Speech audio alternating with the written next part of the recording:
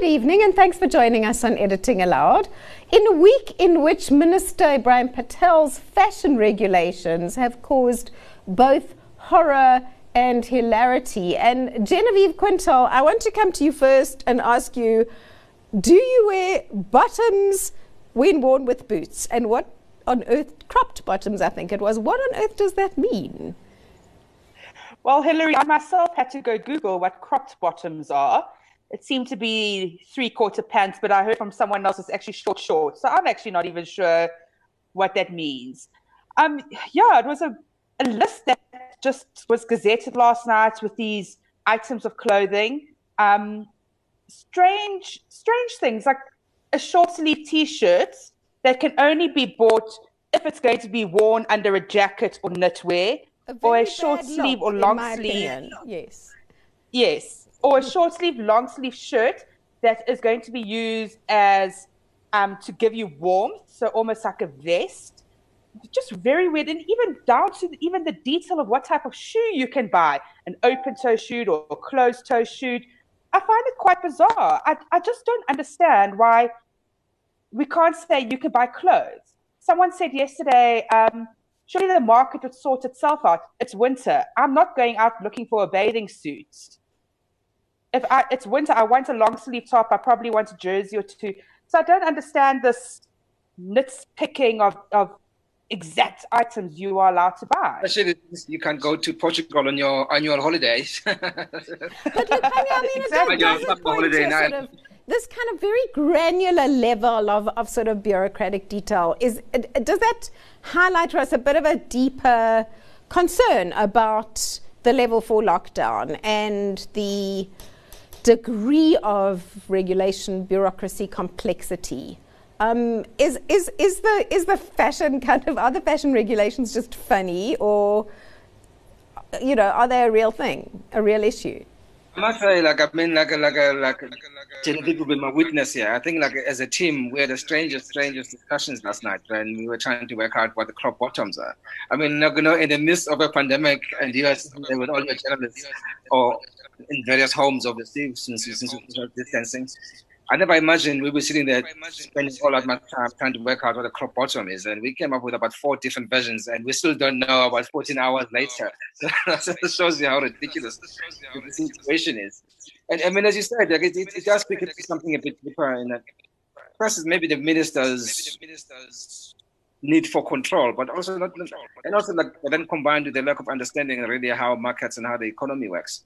Like Genevieve was saying earlier, I mean, this time of the year, the market itself will regulate what people need to wear. I mean, if you are going to have any kind of restrictions, that would make more sense to say, everybody can go shopping, but you can't buy these 5 things, rather than listing 100 things that you can buy. It just doesn't make any logical sense. Rob Rose, do these things concern you? I mean, I know they're providing us all with enormous entertainment, and of course the department was quick to point out this morning that the clothing and textile industry had in fact asked for these regulations. So Minister Patel is not entirely at fault. But I mean, do they concern you, amusing as they may be? I mean, Hillary, you're right. The level of farce is ridiculous. But I do think that the wider issue is the paternalism and the sense that the government has taken this role in mandating every single part of our lives. And it's rather than letting go now, as we step down the lockdown levels, it's actually getting worse. So you have a sense that government is now detailing. I mean, I don't know yet if I'm allowed to wear blue tops or red tops, but I'm sure that's in the regulation somewhere. But it speaks to the fact that they don't trust their citizens in the country to live their own lives and look after themselves responsibly. And I think that's the wider issue. Genevieve, there's a growing number of voices raised calling for either the lockdown to be removed altogether or to move down the levels much faster. Should we be not worrying more about the health risks instead of shouting for the thing to be ended? Because we're not even close to the peak. Of course, the health risks should be focused on more. And that's why what I couldn't understand with a list of clothes, how buying certain things and not buying certain things will lead to the spread of COVID-19. The fact is you're in the shop. But besides that, and whether we should be going down the lockdown, The president did have a cabinet meeting yesterday and is in the process this afternoon of meeting the National Coronavirus Command Council.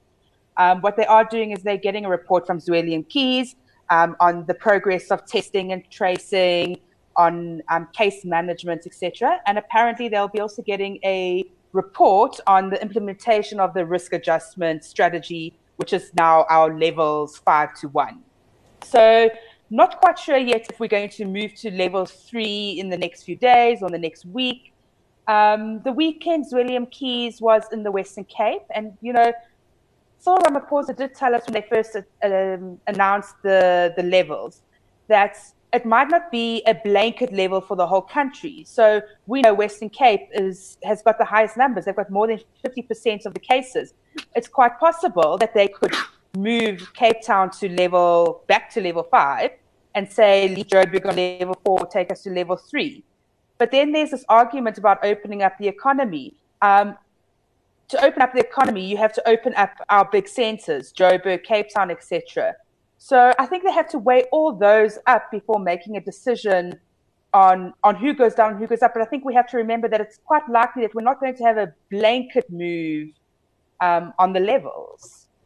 Lukhanyo, what would you like to see? I mean, where do you fit into the sort of debate about levels of lockdown? How fast should we be going? Should we even have the levels? No, really, like as Genevieve make a point that I think what the government has done is actually they failed in a lot of the communications around it in terms of the lockdown, what the lockdown was trying to achieve, and whether it has succeeded or not. No, remember initially it was we needed to do this in order to flatten our curve, in order to allow the health system to cope when numbers did eventually go up. Now the message seems to have turned a bit to as if the point of the lockdown is to stop infections or even to cut them. But we know that's not going to happen. We know we're like at the beginning of this phase. And the president has already said that we can have to live with this for a year or even longer. I mean, so within that context, then it's not really realistic to think we're going to keep the economy completely closed for like a year and a half. And I don't think anybody expects that. And that was never the intention to start with. So the messaging has got a bit lost along the way. And I think, like in terms of that, sometimes the economy health debate has ended up being a bit too binary. People are saying, if you want to open up the economy, then you want people to die. But I don't think it actually works that way. I mean, the health specialists now who are questioning the health benefits of the lockdown. Can I ask you, Rob, do you think, as Lukhanyo suggests, that it's a communication problem or it's a design problem of the levels of lockdown? We're not hearing you, Rob. Sorry. It's both. It's definitely a design problem and a communications issue. They haven't shared the models of the disease and the impact on the economy at all. And this is what's really crippling them. In this vacuum, people are speculating. And as Lukhanyo says, it's become this binary view. Northam's CEO, Paul Dunn, wrote in our magazine this week that, it's not just lives versus the economy, it's lives versus lives. You're costing lives either way. But the way in which we think about it and the way in which opinions have galvanized so hard on either side, and the level of aggression between the two groups is really quite startling. It's, I think it's a bit of a social fracture. We've always been quite a fractured society, but this issue is tearing people apart. Rob, isn't that in itself an issue for the lockdown? If the social consensus around it really breaks, we will have quite a lot of difficulty even getting people to test and to buy into the health restrictions, will we not? I mean, are you concerned that there's a real sort of fracturing of the social consensus, which is one of the things that businesses actually pointed to? For sure. I mean, this is the big issue, is that you are taking away a lot of things from people, the ability to move, and that's fine if you think you're doing a job for the society. But when you have ridiculous rules on what color underwear you should wear, I think that you start questioning its utility of it, and it just looks like ridiculous rules for rules' sake. And I think that, I think the government needs to realize on this National Command Council, which is a ridiculous structure. I mean, it's essentially just cabinet in another guise. I think they need to realize that they rule by social license. We elected them. the society elects them, and I think that they're there because society lets them do this. And to start imposing ridiculous rules, I think it detracts from the success of the initial lockdown. And I think the story has become that at the moment, rather than what we've done, the 4 million people who aren't infected because of the lockdown. So we've lost our way on the messaging and everything, really.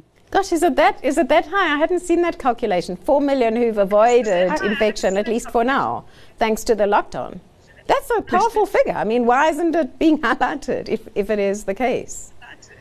Well, they did say that. It has been out there that the actual number has dropped potentially from 12 million infections to 8 million.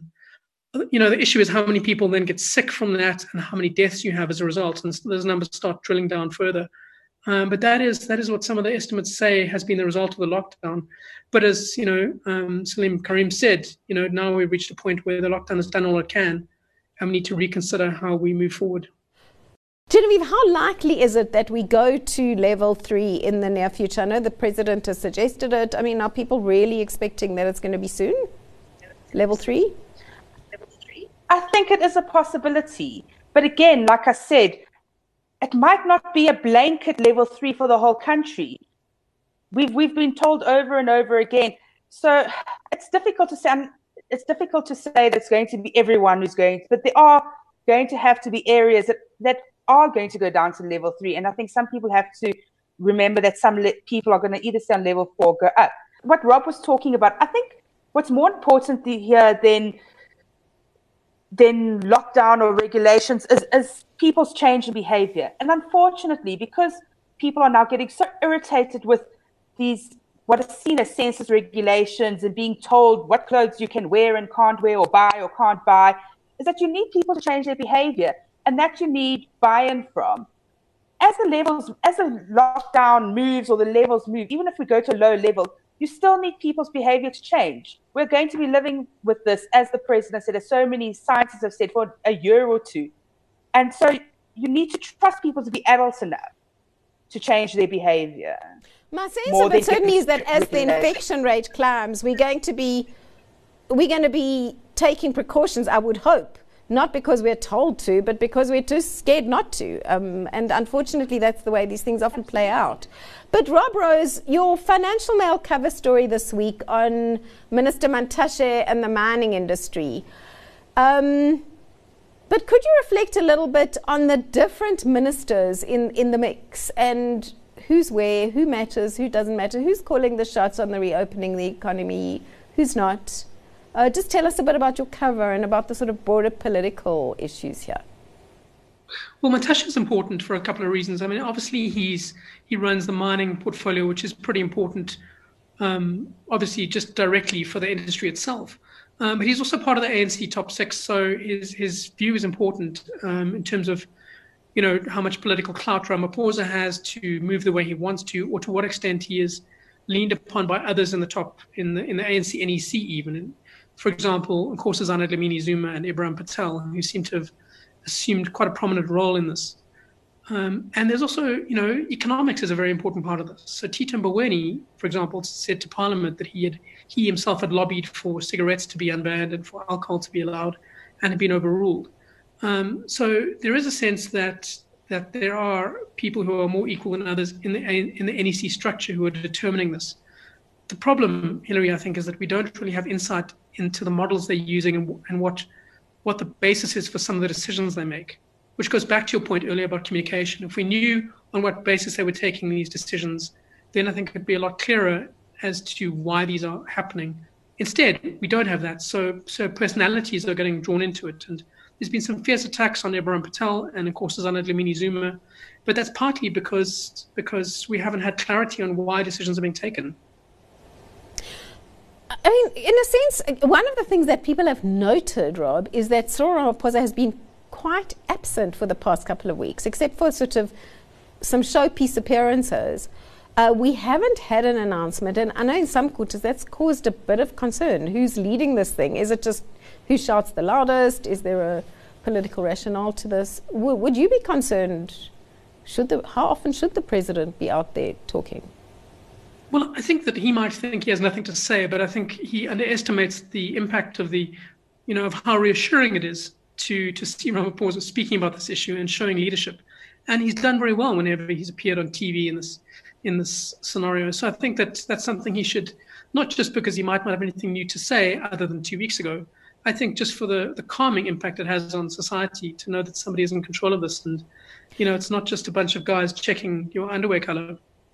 Genevieve, what is your sense of the politics within the cabinet and who's calling the shots and what the contestations are?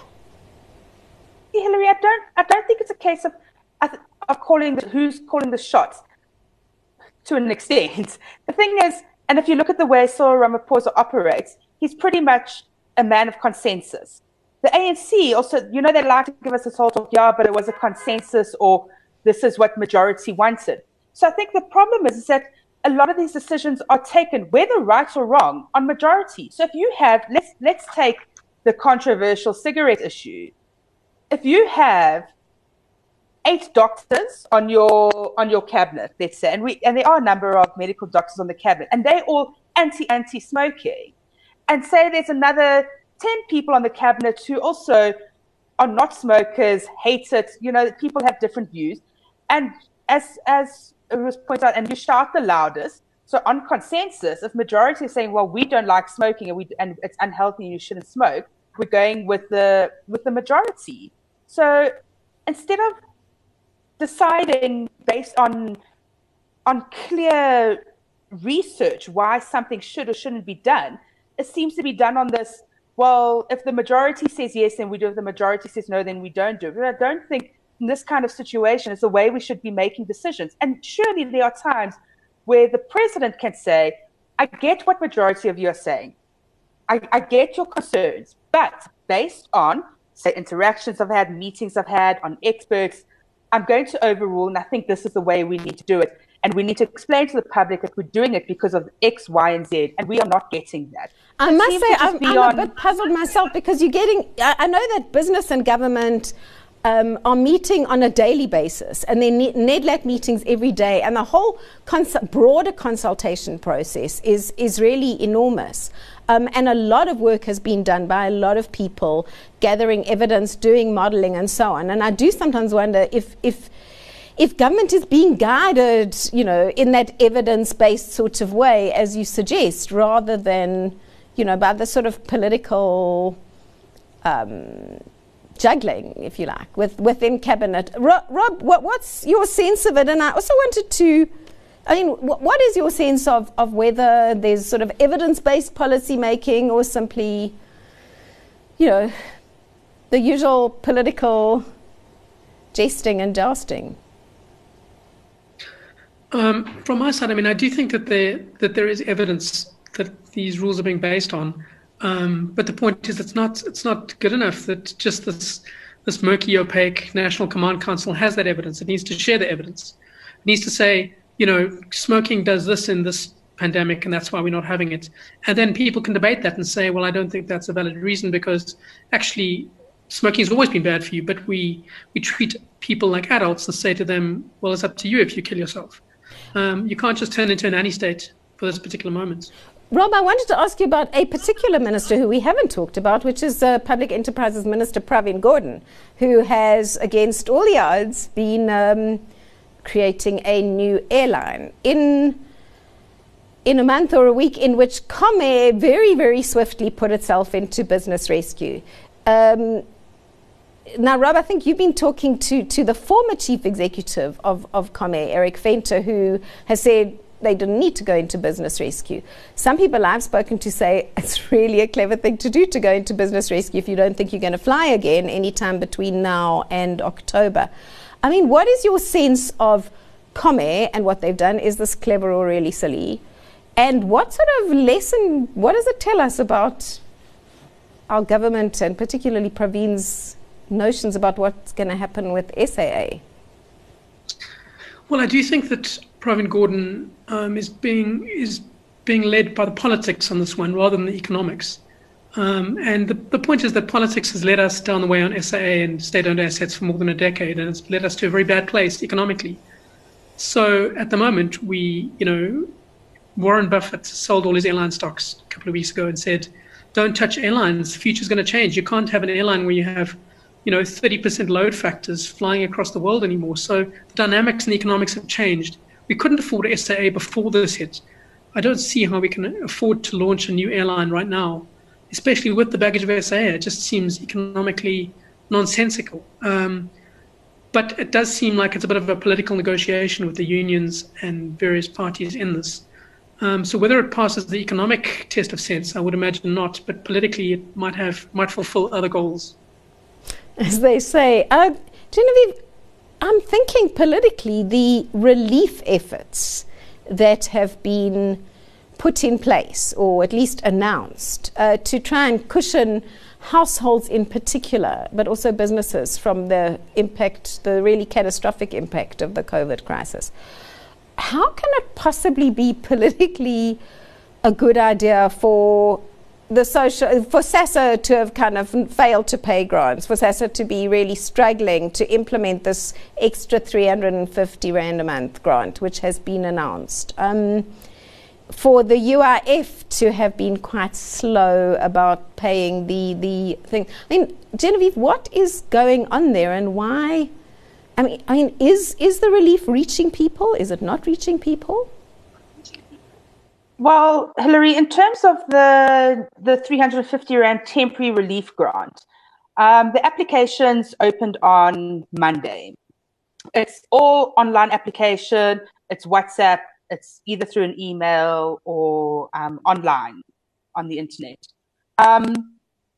And from what I'd heard from before, when they did a test run of the system, it actually crashed. And this was according to the Black Sash. It actually crashed when they got a few applications in. So what's happening now? So the system opened. We haven't really had an update. But I was watching SASSA's social media page, especially yesterday and a bit this morning. And people are complaining that the WhatsApp number doesn't work. We got a demonstration on Monday from SASSA, a technical demonstration on how it works. You're supposed to be able to say hi on a certain number, and then it comes up with like a list of what do you want to do, what do you want to apply for, etc. And people haven't been able to do that. And SASSA their response when people are saying, but the WhatsApp's not working, is that the system could be slow because it's just open. A lot of people are applying. So now the big issue is how long are these applications going to take? It's supposed to be for 6 months. You're supposed to be getting, if you need the relief money, you're supposed to be unemployed, not getting another social grant. Just want to add that you can't have the special relief if you're getting a social grant or UIF money already. But the fact that it's taking long for these applications to even be processed, because you have to be vetted, and you're going to be vetted against every other government database, you might only land up maybe being...